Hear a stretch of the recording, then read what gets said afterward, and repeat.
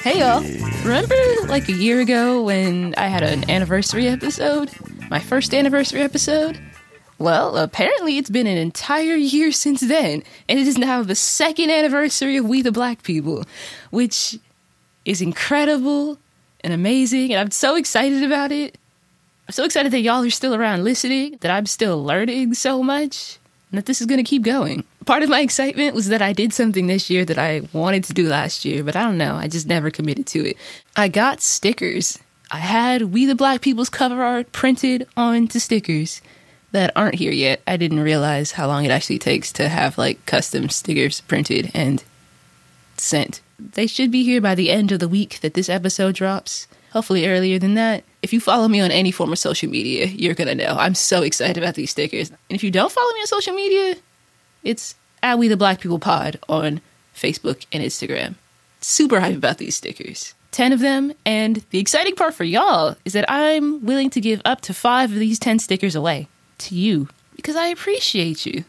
But before we get into like what you have to do to get a sticker, I want to talk about 3 things about Black history that I've learned in making this show, which, for the record, I have learned so many more things than these 3 things. Every episode, every conversation, even conversations that I go into thinking that I have a pretty good understanding of the topic, I usually end up learning something, talking it out with a historian.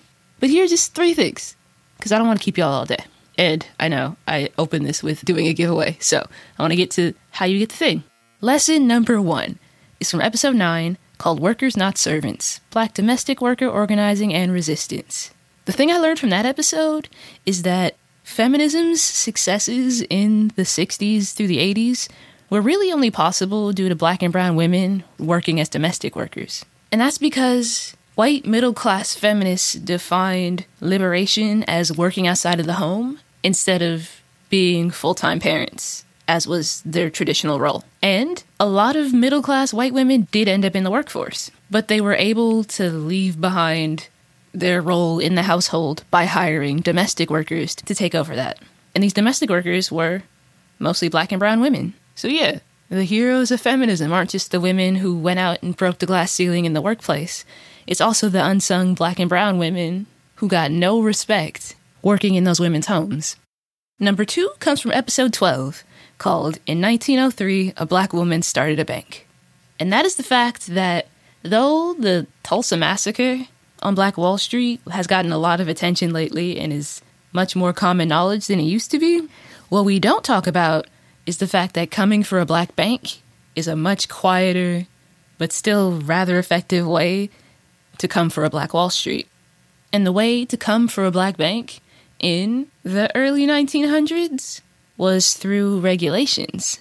Black banks operated a little differently than other banks and did a lot more lending compared to saving, which was their big role in the Black community. When regular banks wouldn't give out loans to Black people, and honestly still don't, Black banks would do that service for the Black community. But that made them easy targets for regulations that technically could be called colorblind or neutral, that applied to like the reserves at all banks, but had a much bigger impact on Black banks and Black communities.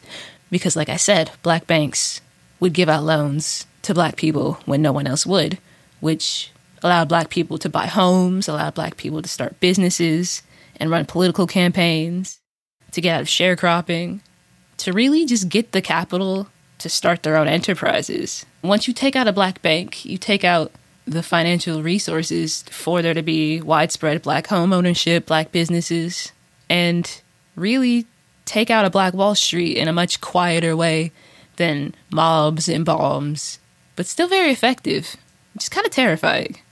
Number 3 comes from episode 25, Reconstruction and God's Post-Emancipation Plan for Black People. In that episode, we talked about the way that the end of slavery was a religious experience for Black people, a true side of like God interfering in history in favor of Black Americans. But the thing that I think about a lot from that episode is what happened as Reconstruction failed. As Black people lost the right to vote to white violence, as sharecropping conditions that looked a lot like slavery became widespread, and as lynching became normal and unregulated and widespread, the fact that Black people looked to the crucifixion of Jesus for hope. Seeing this as kind of like the darkest part of Black history following slavery, they remembered the darkest part of Jesus' life when he was tortured and killed on the cross. But also remembered that after that came the resurrection, the like biggest triumph in the Bible. And they hoped for their own like triumph in the future. And I think about that a lot because it reminds me of something my pastor says sometimes. Sometimes he'll ask, is your problem bigger than a dead Jesus? And it's so much like what Black people were saying 100 years ago. They accepted that things were bad, things were terrible, things did not look good. But they also believed that God wouldn't let things get this bad without there being a plan for something better in the future. And that kind of hope amazes me. So there you have it. 3 of the countless things that I have learned in the last 2 years making this show. But you probably want to know how to get a sticker. So what you have to do is the same thing I just did. I would like you to email me. My email address is wetheblackpeoplepod@gmail.com, which will be in the show notes. But again, it's wetheblackpeople@gmail.com with 3 things that you have learned from this show. You have until November 30th, the day that the next episode drops, to email me 3 things. I'd love to hear from you.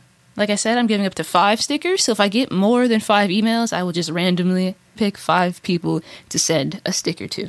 And knowing me personally does not disqualify you. Just, I want to hear from you. And again, amazingly, wildly, it's been 2 years, y'all. And I'm not done yet. So keep listening. Keep telling everyone about it. And email me so you can get a sticker and rep this podcast. All power to all people, y'all.